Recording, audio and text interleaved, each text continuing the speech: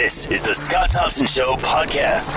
The federal budget will be dropping, today at 4:30, and has been predicted that, I guess, the money was spent last time. So obviously not a lot left in the drawer for this budget. What does it, or what will it entail?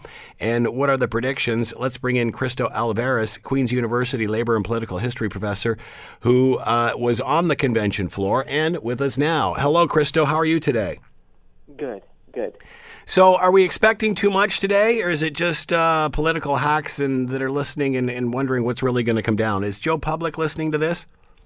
I mean, budgets are always important. There's always the pomp and circumstance of, the finance minister with his new pair of shoes and all of that. So it is one of the more major political events you see outside of elections, of course. So there's certainly that. But, considering it's not the first Justin Trudeau Liberal government budget, it really is probably less likely that it's going to get the same amount of attention. Will people still be talking about the honeymoon after this budget? Or is that pretty much gone and over with? It's going to depend. There's a lot of forces pulling Trudeau here. There are some indications that they could, reach out to that, broad, center-left base that put him in power in 2015. There's, talks about perhaps putting in, an adjustment to how capital gains taxes are covered on certain stock bonuses, which would, reach out to the kind of, left who feels that, the tax code favors the wealthy. But, on the other hand, you could also see that with, changes to how unemployment insurance is handed out. But you could also see, maybe a return to some form of austerity. You could see a scaling back of some of those plans, and that could, anger some of the people who supported the government. You also see this general talk about, a gender lens on the budget, and that could win a lot of support from women and from people who identify as feminists. But if it's felt that that's kind of cynical, then that could cause a backlash too. Do they have much wiggle room here? Is there much they can offer in the way of new means? It's going to be hard. I mean, the problem is that, the deficit has grown since the election. The economy has not really rebounded. The price of oil is still low. And there are concerns, I think, still with, the volatility down south. And what some people have suggested, I think the Globe and Mail, for instance, has said, well, if Trump is all of a sudden going to slash American taxes, be it on corporations or individuals, that could create difficulties for this government, because there might be a fear that maybe Canada can't cut, taxes, doesn't have to cut taxes on the wealthy, but they might be, seen as unwise to raise them, considering that the tax dodge advantage from moving from Canada to the U.S. could grow if the Republicans, enacting a more conservative proposal. Would this mean that perhaps in regard to the budget that Canadians, or certainly the government, will take a wait-and-see approach to see how this does all pan out with Trump down south? I mean, to a certain degree, but you can only do so much, right? I mean, the budget is going to be announced, and the budget has to plan with these things in regard. I mean, I don't think you'll see anything truly revolutionary in the budget, and I think that's also because, the Liberals, didn't really promise too much revolutionary, and for some of the revolutionary promises like electoral reform, they didn't keep them.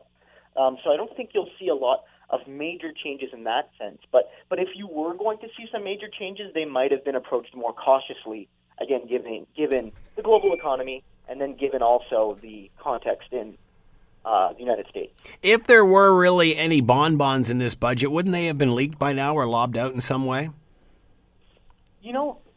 It could be. I mean, it depends on the strategy. Something governments have done before, and the Conservatives had done this federally, and the Liberals before them was, sort of underestimate the good things in the budget. Lower expectations, and then maybe offer something that's not fantastic, but can serve, a good political note. That's something that you can give your cabinet ministers and your backbenchers to go back to the local riding and talk about this new program. So that could be a strategy. But you're right, there could have been the case that, if there's not a whole lot here, then managing expectations, keeping the profile low might be the strategy. I'm not sure, exactly what the approach is. Again, there were some things that they could do. Again, if their goal is to move leftward, they could talk about, again, raising capital gains provisions within certain stock bonuses, or they could talk about their improvements to EI. But, conversely, if they're trying to emphasize their business connections, they could talk about increased infrastructure. They could talk about, how they've been working with certain tech-based industries to increase, that kind of investment. So you're right that I'm not exactly sure where they're going with this in that sense. It seemed through the election campaign and such, it was all about middle class, middle class, middle class. It was certainly a key strategic reference point that they would always seem to end up at, no matter where they started. It was about helping the middle class. Will we hear a lot of that this budget as well? Almost certainly. And regardless of whether it actually helps the middle class or not, and there's been some good analyses about how some of the Liberals' programs, for example, their middle class tax cut is what it was called. It's primarily helped people, in the top 25% of income filings, which might include a portion of the upper middle class, but largely helps well-to-do Canadians. Regardless of whether you'll see an actual thing that helps the middle class, I think that will still be their messaging. Trudeau has had a fairly consistent message, and you heard him in the speeches where he speaks of the middle class and the people working hard to join the middle class. And right. I think that's been a successful messaging for him, and I don't see that stopping at this stage. So again, reality aside, the politics of the middle class are going to continue to be key to this government. So at the end of the day, for the average Canadian, what will this mean? Will we see tax increases of some sort? I mean, if you do see tax increases, it'll probably be in a fairly arcane sense. I mean, again, one of the things you're looking at is, and it'll affect such a small portion of Canadians, but I think it was the look at potentially how you calculate stock trades and whether it's deferred income or whether it's capital gains, and this whole debate because capital gains are taxed differently. I don't think you'll see that. I don't think you'll see a whole lot in that sense. I don't think you'll see a whole lot of cuts either. I think this is going to be a mostly status quo budget. The Liberals are going to keep their focus kind of on deficit spending.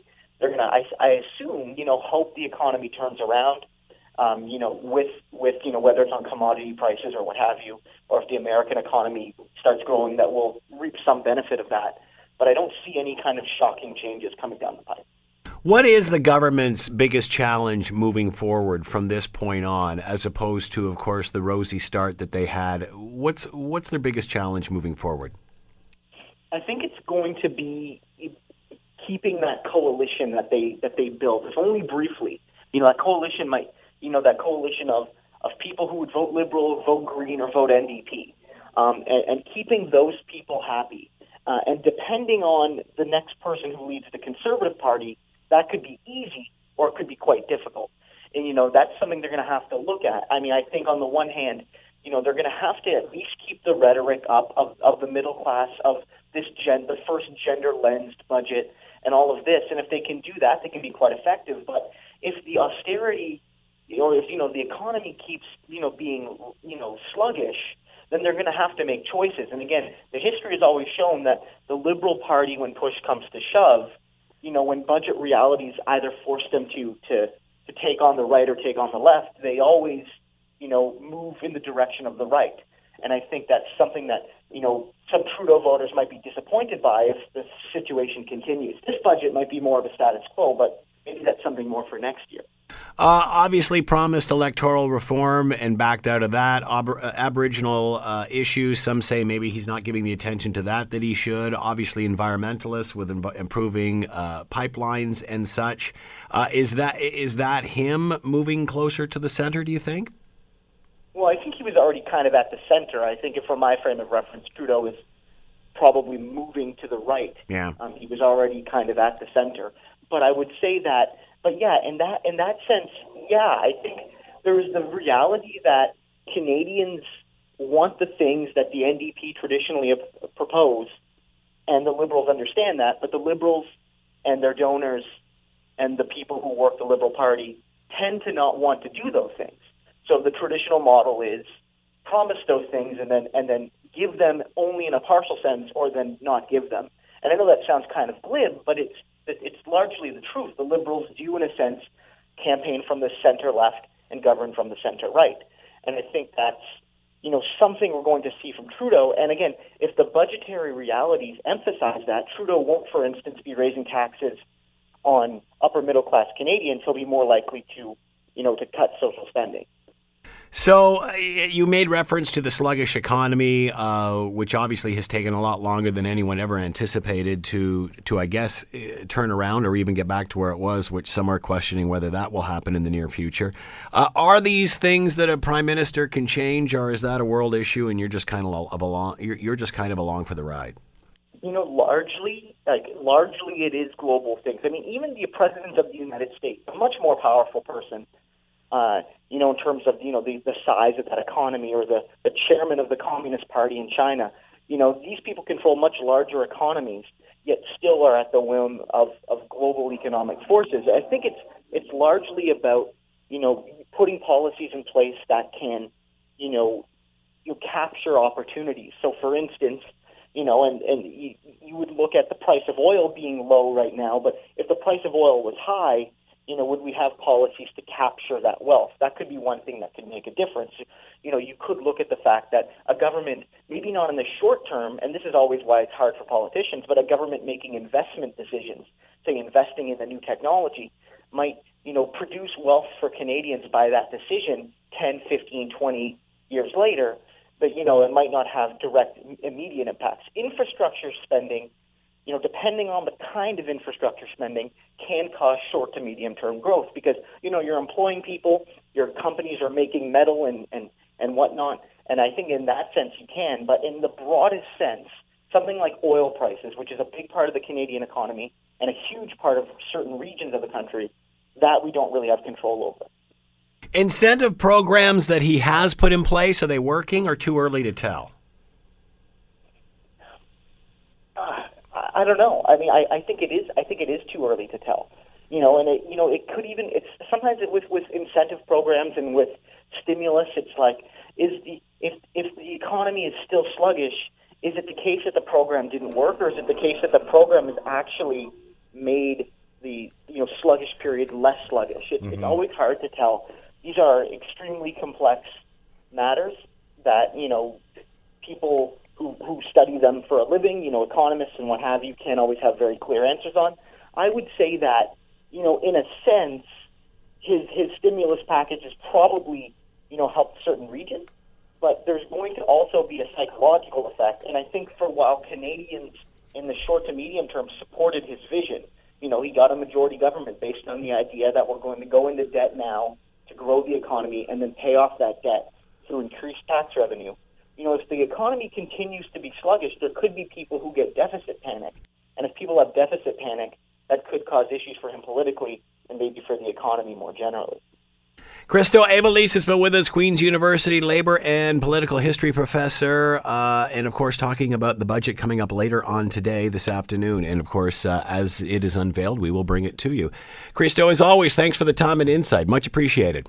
Yeah, thank you for having me. You're listening to The Scott Thompson Show, weekdays from noon to 3 on AM 900 CHML. Of course, we're following the ongoing story of a shooting at the UK Parliament. Here is a clip from the BBC and what they had to say. Suddenly there was a flurry of activity up near the glass doors, the entrance to the main street area, and it looked like maybe there was a protest or some demonstrations.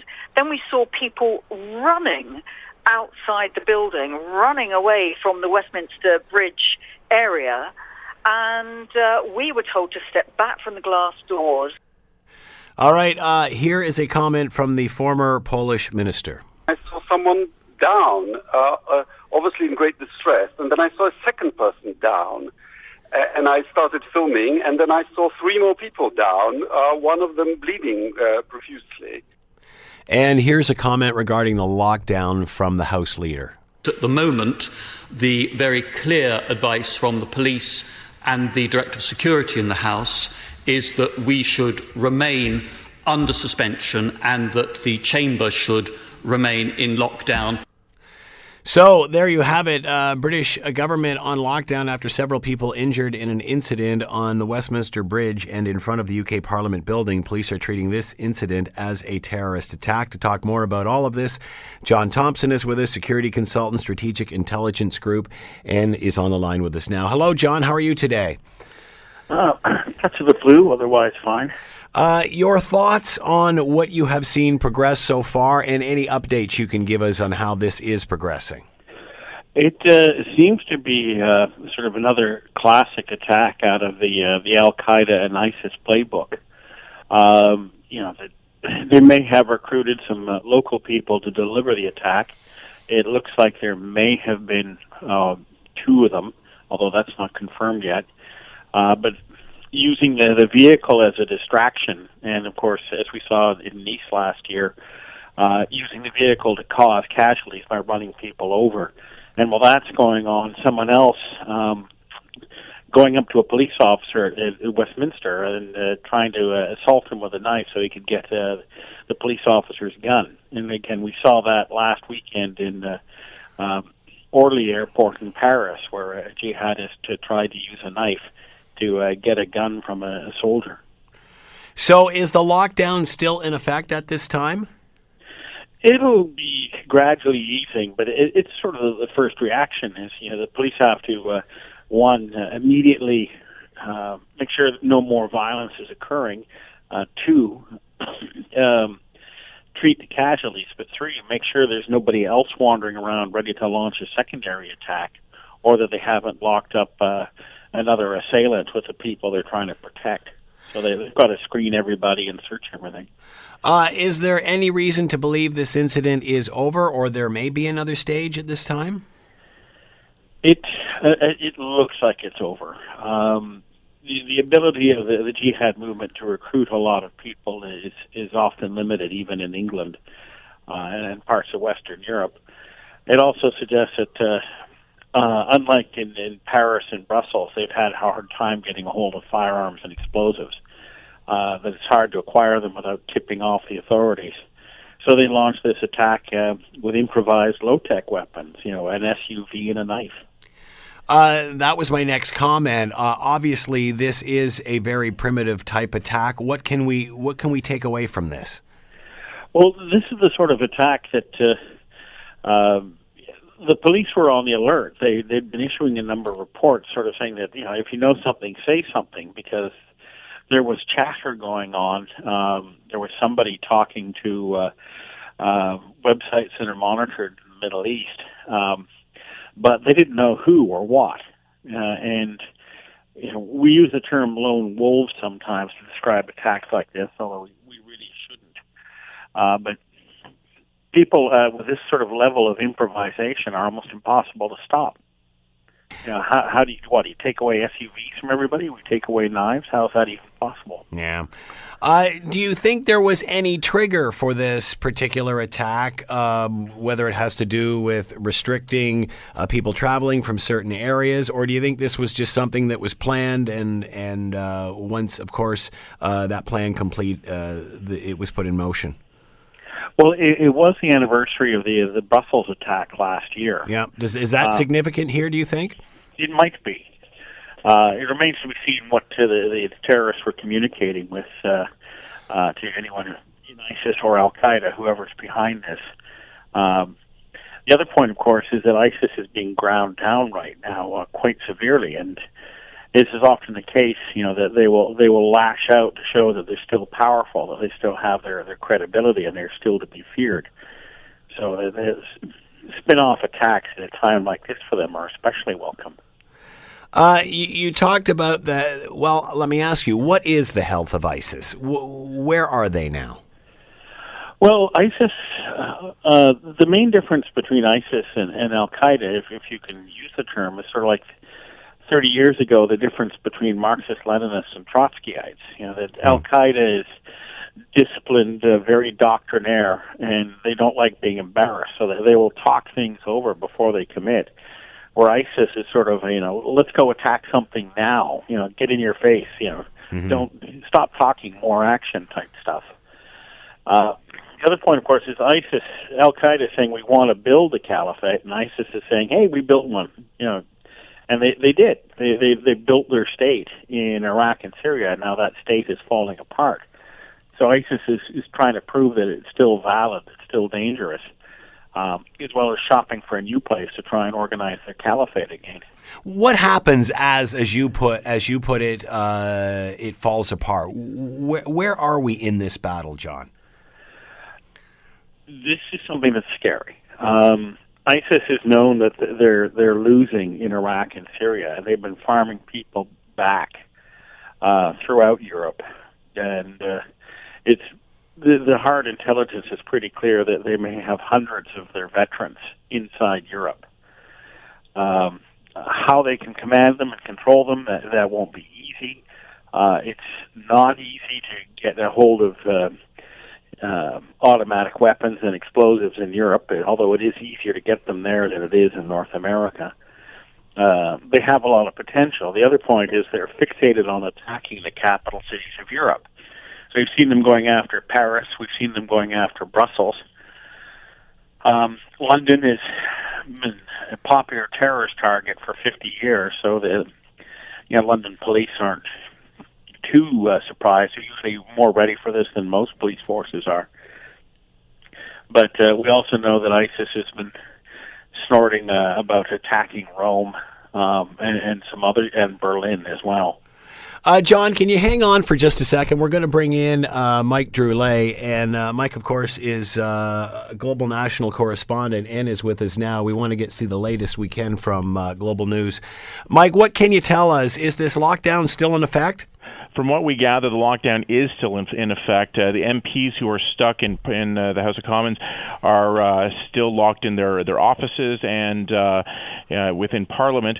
They are not able to leave as of yet. The police are starting to ushering them out in groups.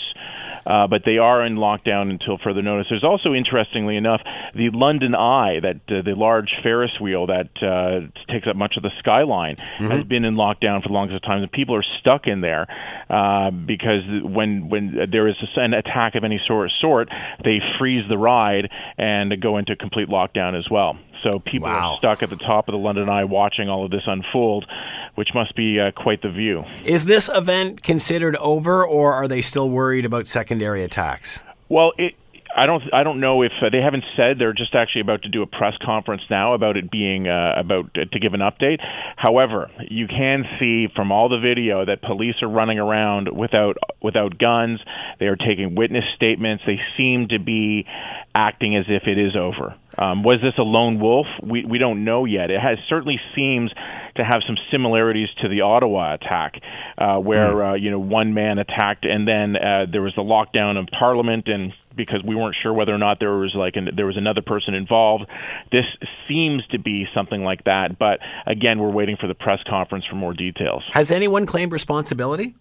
Not as of yet, but we do know. I mean, there are some interesting sort of parallels here. Obviously, the Ottawa attack is one, but this is the 1-year anniversary, if you recall, of the attack in Brussels on the airport, where 3 bombs were set off and 32 people were killed, more than 300 were injured. So, is there any correlation to that? Again, they're going to be going through all of the CCTV cameras in London because it's the most covered city in the world. Surveilled city in the world in that respect, and they're going to be trying to figure out where this guy came from and how this all unfolded. How concerned are people in the UK at just the whole primitive nature of this attack? Well, I mean, just think about where it happened. This happened in the shadow of Big Ben, on Westminster Bridge in the Palace of Westminster. These are some of the most visited spots in all of London, if not the UK. There were thousands of people in the area, tourists and residents of London likewise, and so it strikes at the heart of London. If you were going to hit anywhere in England, to really hit the people of England, this is where you go. So moving forward, what is the state there now? How do they continue on with their day? Is the city still in lockdown in that center area around? Well, the city does appear to be still in lockdown. Some of the MPs are starting to tweet that they want to see Parliament resume today. They're saying we should not allow this to dictate how we act, and we need Parliament to resume. The thing is, we don't know how many people are hurt as of yet. We're still looking at the simple details. We know that there's at least one dead, and based on the pictures and the videos that we're seeing, there could be more. They're fairly horrific, some of the visuals that we're seeing coming out of London today. So, press conference coming up very shortly, and obviously after that you guys will know more. When is that scheduled for? It's going on as we speak. We're just about to hear something from them. I will let you go then. Mike Drolet has been with us, Global National. We will watch tonight to find out more. Thank you, Mike. Thank you. Bye-bye. All right, let's go back to John Thompson. John, how symbolic is it that where this attack occurred, even though it was quite primitive? Well, it's sort of a twofer. You're accomplishing two goals with one attack, because this is an area that's both the seat of the British government and, of course, representative of so much of British history, but also it's a tourist area. So you're attacking Britain economically by going after tourists, and of course the attack is also an attack on the British government. But let's face it, I mean, the British before this had to they've had jihad launch attacks in England before, particularly the 7/7 attacks and the attempted attacks on a subway 2 weeks later, and the attempted firebombing of a nightclub in London. And so on and so on. Before that, there was the IRA, who actually assassinated a British hero in Westminster when they had a car bomb for Harry Neave in 1980. So the London police, they're just using a playbook they've had for a long time that works for them, and it's a good playbook. And most people in England, they don't panic easy. And they also know enough that the terrorists would like to panic them. So they make a point about being calm. What do you think about the idea of Parliament resuming today? Well, good idea. Yeah. And again, it's a way of sticking a middle finger up to the attackers. You talked earlier of how what's happening and the loss of their state and how ISIS is slowly starting to break up. You're talking about ISIS vets moving their way into Europe. Should we be concerned of a large-scale attack that all happens and coordinated at once, or do you think it will continue to be primitive one-offs like we're seeing now? Both. Yeah. The simple one-offs are easy to do and almost impossible to stop. The big spectacular attacks, I mean, they'd dearly love to pull off an attack like the one in Mumbai back in 2008, or take over something like the Westgate Mall in Nairobi. They'd dearly love to do an attack like that, or repeat what happened in Paris. But those attacks are difficult to achieve, especially the planning, coordination, and the logistics, if the authorities are watching for it. Let me interrupt you there, John. Because again, we're talking about like you look at something like 9/11 and you think, yeah, that's a huge plan to orchestrate. But again, when you're talking about things like going into shopping malls or running people over with vehicles, or even bringing in guns or bombs, and how difficult it is into Europe, I mean, as you said, all it would take is 20 or 30 with vehicles to create chaos. Yeah, well, here's I think a point in counterterrorism, and I've done this a few times with several agencies. You game it. You have sort of the red team, and they said, okay, we're going to attack City X. How are we going to do it? And you put together the plan, what you think would cause the maximum amount of damage, the least amount of effort. And it can actually scare you just how easy it may be to do a lot of damage. One thing they don't do enough of, but what I think of as valuable, is what I call the blue team exercise, which is, okay, I'm going to launch a terrorist attack in this city. What are all the difficulties I have to achieve to do that? Bearing in mind that there's a certain chance that reconnaissance activities will be picked up, that talking in chat rooms with an ISIS coordinator overseas may be intercepted. You might be able to get a case of 20 rifles and ammunition, but again, there's a very good chance you'll get caught.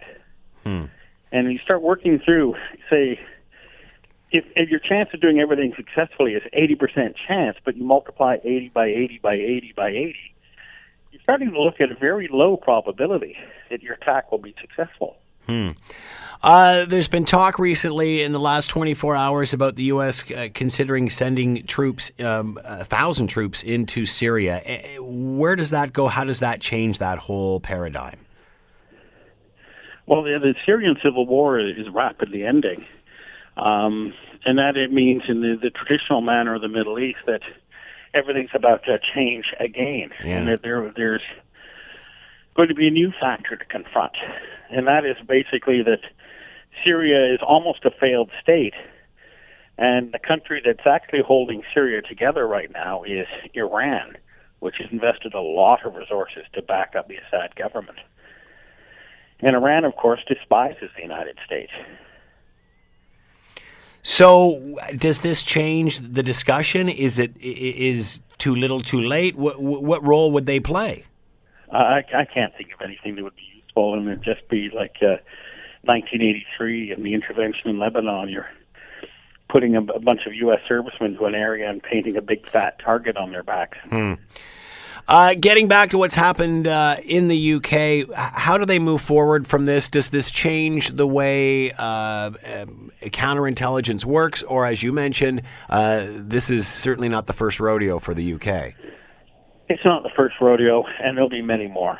The police reacted very quickly. It looks like there's a minimum of the sort of confusion we often see after an incident like this.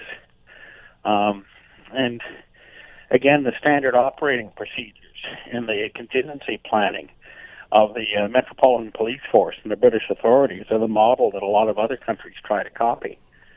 You know, the British are good at dealing with this sort of thing. Do you think this has any relation to what the UK just announced yesterday and echoing what the United States was doing and restricting electronics on planes and such? Does that have anything to do with this? Not really. Any connection would be tenuous at best, I think.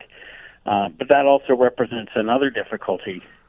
I don't know what the exact intelligence was that triggered the restriction, except that I think the Al-Qaeda bomb makers who are in Al-Qaeda in the Arabian Peninsula, that's basically where their A-team are at, have just changed the game again. You know, they've got a bomb designer there. He's responsible for things like the underwear bombing, the toner cartridge bomb, its plot. He even sent his own brother in to assassinate the Saudi security minister with a bomb in his body cavity. So, you know, he walked right through the alarms and self-detonated a bomb concealed in his guts. What about you know, with this device travel ban from these countries? Is that effective? I mean, does it matter if the device is in the cargo hold as opposed to on the plane? And what about people just rerouting their plans? I mean, does this change much? Does this make us any safer? Well, I think the Americans are still trying to figure out what exactly the threat is, but they've taken the easy step right now. Yeah. Bombs on airplanes are an old story. But particularly after the Air India bombing and the Narita bombing, as well as the Lockerbie bombing, the defenses against a checked-in bomb in someone's baggage are much better. You could have a bomb that would have a catastrophic effect in the passenger area, which is pressurized. And that could lead to explosive decompression and can bring the plane down. So a very small charge could do it. That same charge in the baggage compartment might not even be noticed. Interesting. John Thompson has been with us, security consultant, Strategic Intelligence Group. John, as always, thanks for the time. Much appreciated. You're welcome. You're listening to The Scott Thompson Show, weekdays from noon to 3 on AM 900 CHML. All right, Hamilton councillors, somehow Hamilton councillors have decided to pay for a citywide poll that will see what the public support is for the LRT project. Why now? I'm not really sure. Here's what Councillor Jason Farr had to say. that while there's some on council and some in the community that want to suggest that there's so many other things we can do, battery-powered buses or flying cars or gondolas, the reality is the $1 billion goes back into the pot and another community gets their higher-order transit that's currently unfunded, and that's the brass tacks. He also said on the Bill Kelly Show this would be wise to use this opportunity and money to perhaps educate people. I think we can educate those folks who may be on the fence about LRT, who may be hearing the hyperboil or the dissent and from the no LRT side, and these organized efforts, whether they be from a few councillors or people in the community, on options and alternatives. There are no options or alternatives being presented. All right, Councillor Sam Merulla said that he's putting money behind it because he believes the results will help him and other LRT supporters hone the message. I don't get that. I want to know what people think. I want to know what people know or think about the project. He said anyone who is totally opposed to the project, in my view, probably doesn't have all the facts, and it's our job to get those facts out there. He noted that there was polling prior to the city's final decision on the Red Hill Valley Parkway and found the results useful. Even though it showed many Ward 4 residents were opposed, quote, I bucked popular opinion in that case, and at this point I think we can all be thankful I did. Oh my God, are we ever thankful for you, councillor? I don't know what we would do if we didn't have great councillors like you around the table at City Hall. Oh, my Lord. Let's bring in Larry Deanny, former mayor of the city of Hamilton, who's probably just shaking his head right now. Hello, Larry. How are you? I am well. No, I'm just chuckling at your always well-timed sarcasm. So what is the purpose of this poll seems to be as vague as the council members that are supporting it. What is the objective here? What is the poll going to ask? And I know I should be asking councillors, but really I don't have the patience, so I'm asking you who's been there and done it. What are they going to ask in the poll? How is this going to change the discussion? Well, I don't know whether it'll change the discussion, but it'll confirm how some of the councillors are feeling about the discussion, or more precisely, how they may be feeling about people's attitudes towards the discussion. So if you're the councillor who is skeptical, you are going to hope that the poll will show that so is the community, skeptical and unsupportive of this project. On the other hand, if you're the councillor who is supportive, like Sam Merulla, you want to know the level. And thank God he is. I mean, thank goodness. Anyway, sorry I interrupted, Larry. That's terrible of me. So he and others like Sam will want to know the degree to which people are unsupportive so that they can provide them with some information that would make them more supportable of the project. So it really depends on which side of that fence you're on as to what you think the poll will do for you.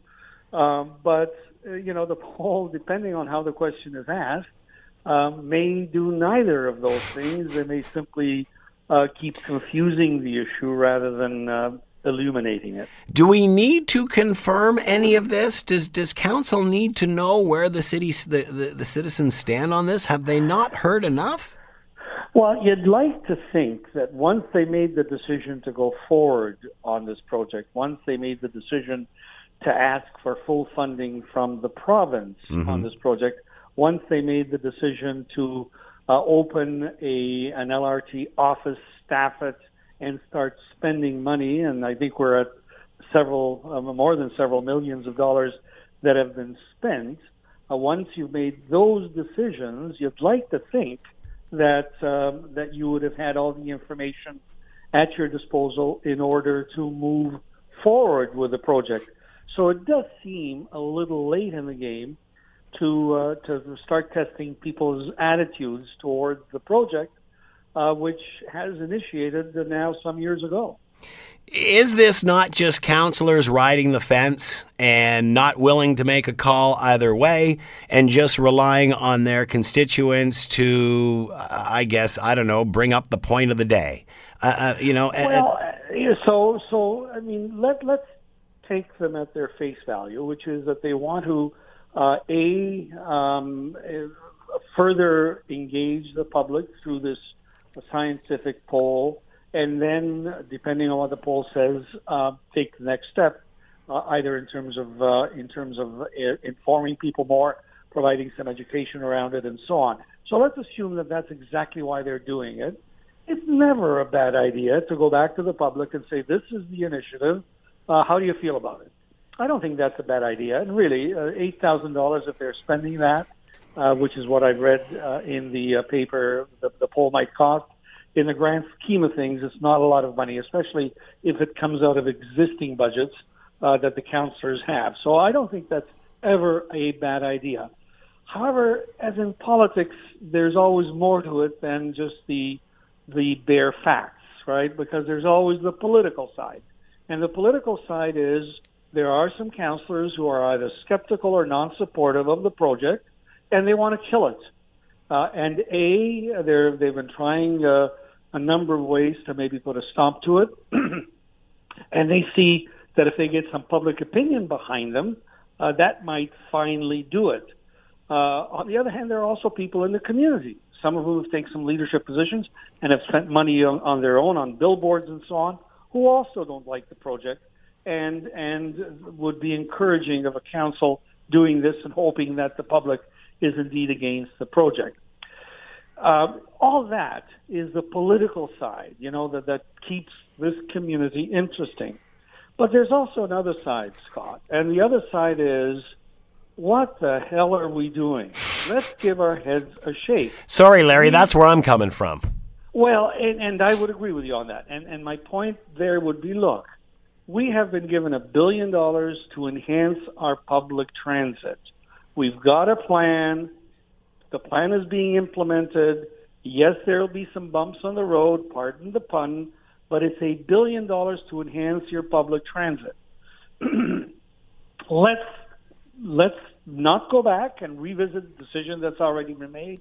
Let's move forward, and let's also address some of the other issues that people are talking about to make it a better plan. And one of them is the A-line that's also been talked about. The other is this blast system, which talks about public transit all over the system, all over the city. And let's move forward for a change rather than doing what Hamilton is best sometimes known for, whether it's expressways or casinos or stadiums or now public transit. Let's polarize ourselves. Let's have a great big fight. And at the end of the day, we've got a divided community, no matter how you shake it. I think that effort isn't as good as trying to unify everybody behind a project that will enhance this community rather than detract from it. It's interesting. We're going through a boom right now, and we've all turned the corner. We've seen the Renaissance. Lord knows we've talked about it for many, many, many years. We're finally seeing it happen. You'd think that somehow people would use this as an experience. We see how much the housing market is increasing in Hamilton, and that's largely because it has been falling behind for the last 25 years because of the exact same lack of decision that you're talking about. So now that we've finally gotten things rolling and we finally see that we need the Red Hill and we need the link and all of these things, why can't people look to the past and predict the future? Oh, yeah, I'm with you, and there are some people on council, the mayor and a whole bunch of other councillors who are certainly there in terms of trying to lead this community towards a future state that is good for all, and even some of the councillors who are skeptical or voicing some questions. They're asking good questions that deserve some answers. And so let's take that in stride. But no, we often fall into, and I'm afraid the media has a role to play here as well. Not that I'm blaming the media, because the media is reporting what's happening.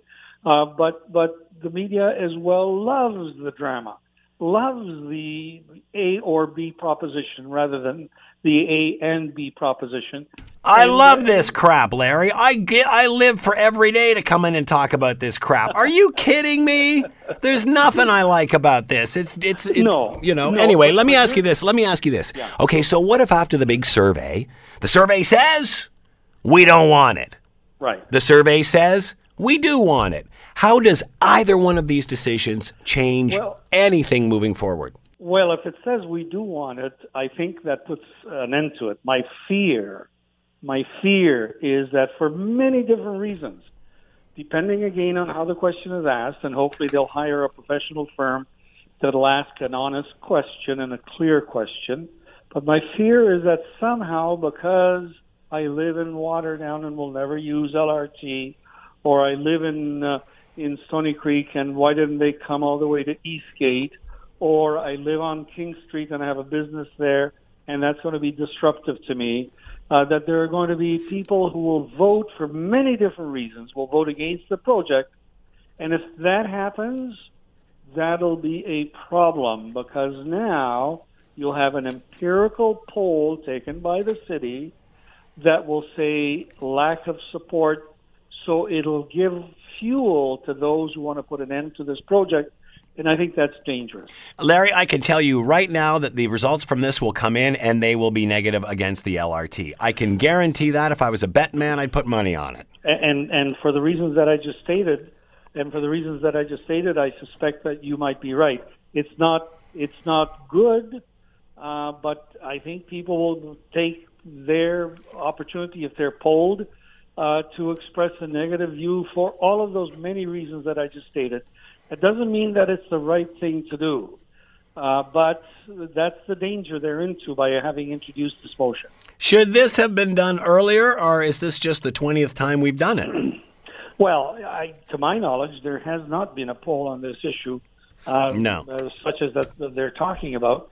So it's the first time, but absolutely, you should do these things at the beginning of a process rather than at the end of the process. But again, we've already reaffirmed this several times. Should we have started with this before we started reaffirming several times? Well, and again, the dynamics have changed significantly, A, around the route, and B, around some of the complications as we learn more about and then we plan more. So now people feel it's time to ask the question. But it's not ideal. It's not ideal. We've already launched the process. We've received the allocation, or at least the allocation has been earmarked for us from the city. And on top of that, we've done all this planning and spent all this money. And for us to sort of in the middle of an implementation to go and say, well, is this a smart idea? To me, doesn't sound like the right process to be using at all. So it sounds great that we're asking for feedback from the city, but does it make council look dumb, the fact that they're doing this now as the process is almost ready to start, as opposed to at the very beginning? So I don't know whether dumb is the right word to use, but it certainly looks as if the cart and the horse are at the wrong end of each other. That is very delicately put, Larry. And, if I was using horse, I perhaps might have used another. Never mind. All right. As always, Larry, thank you very much for the time. Larry Deanny has been with us, former mayor, City of Hamilton. Hamilton councillors deciding to pay for a citywide poll that will see what the public support is for the LRT. Larry, when will we know more on this? When will we... Well, it sounds as if we're heading to a crucial vote, and that's why this poll is being taken. Yeah. So I'm sure before that vote, there will be lots of information on this issue. Larry Deanny, former mayor, City of Hamilton. Larry, thanks for the time. Much appreciated. Thank you. The Scott Thompson Show, weekdays from noon to 3 on AM 900 CHML.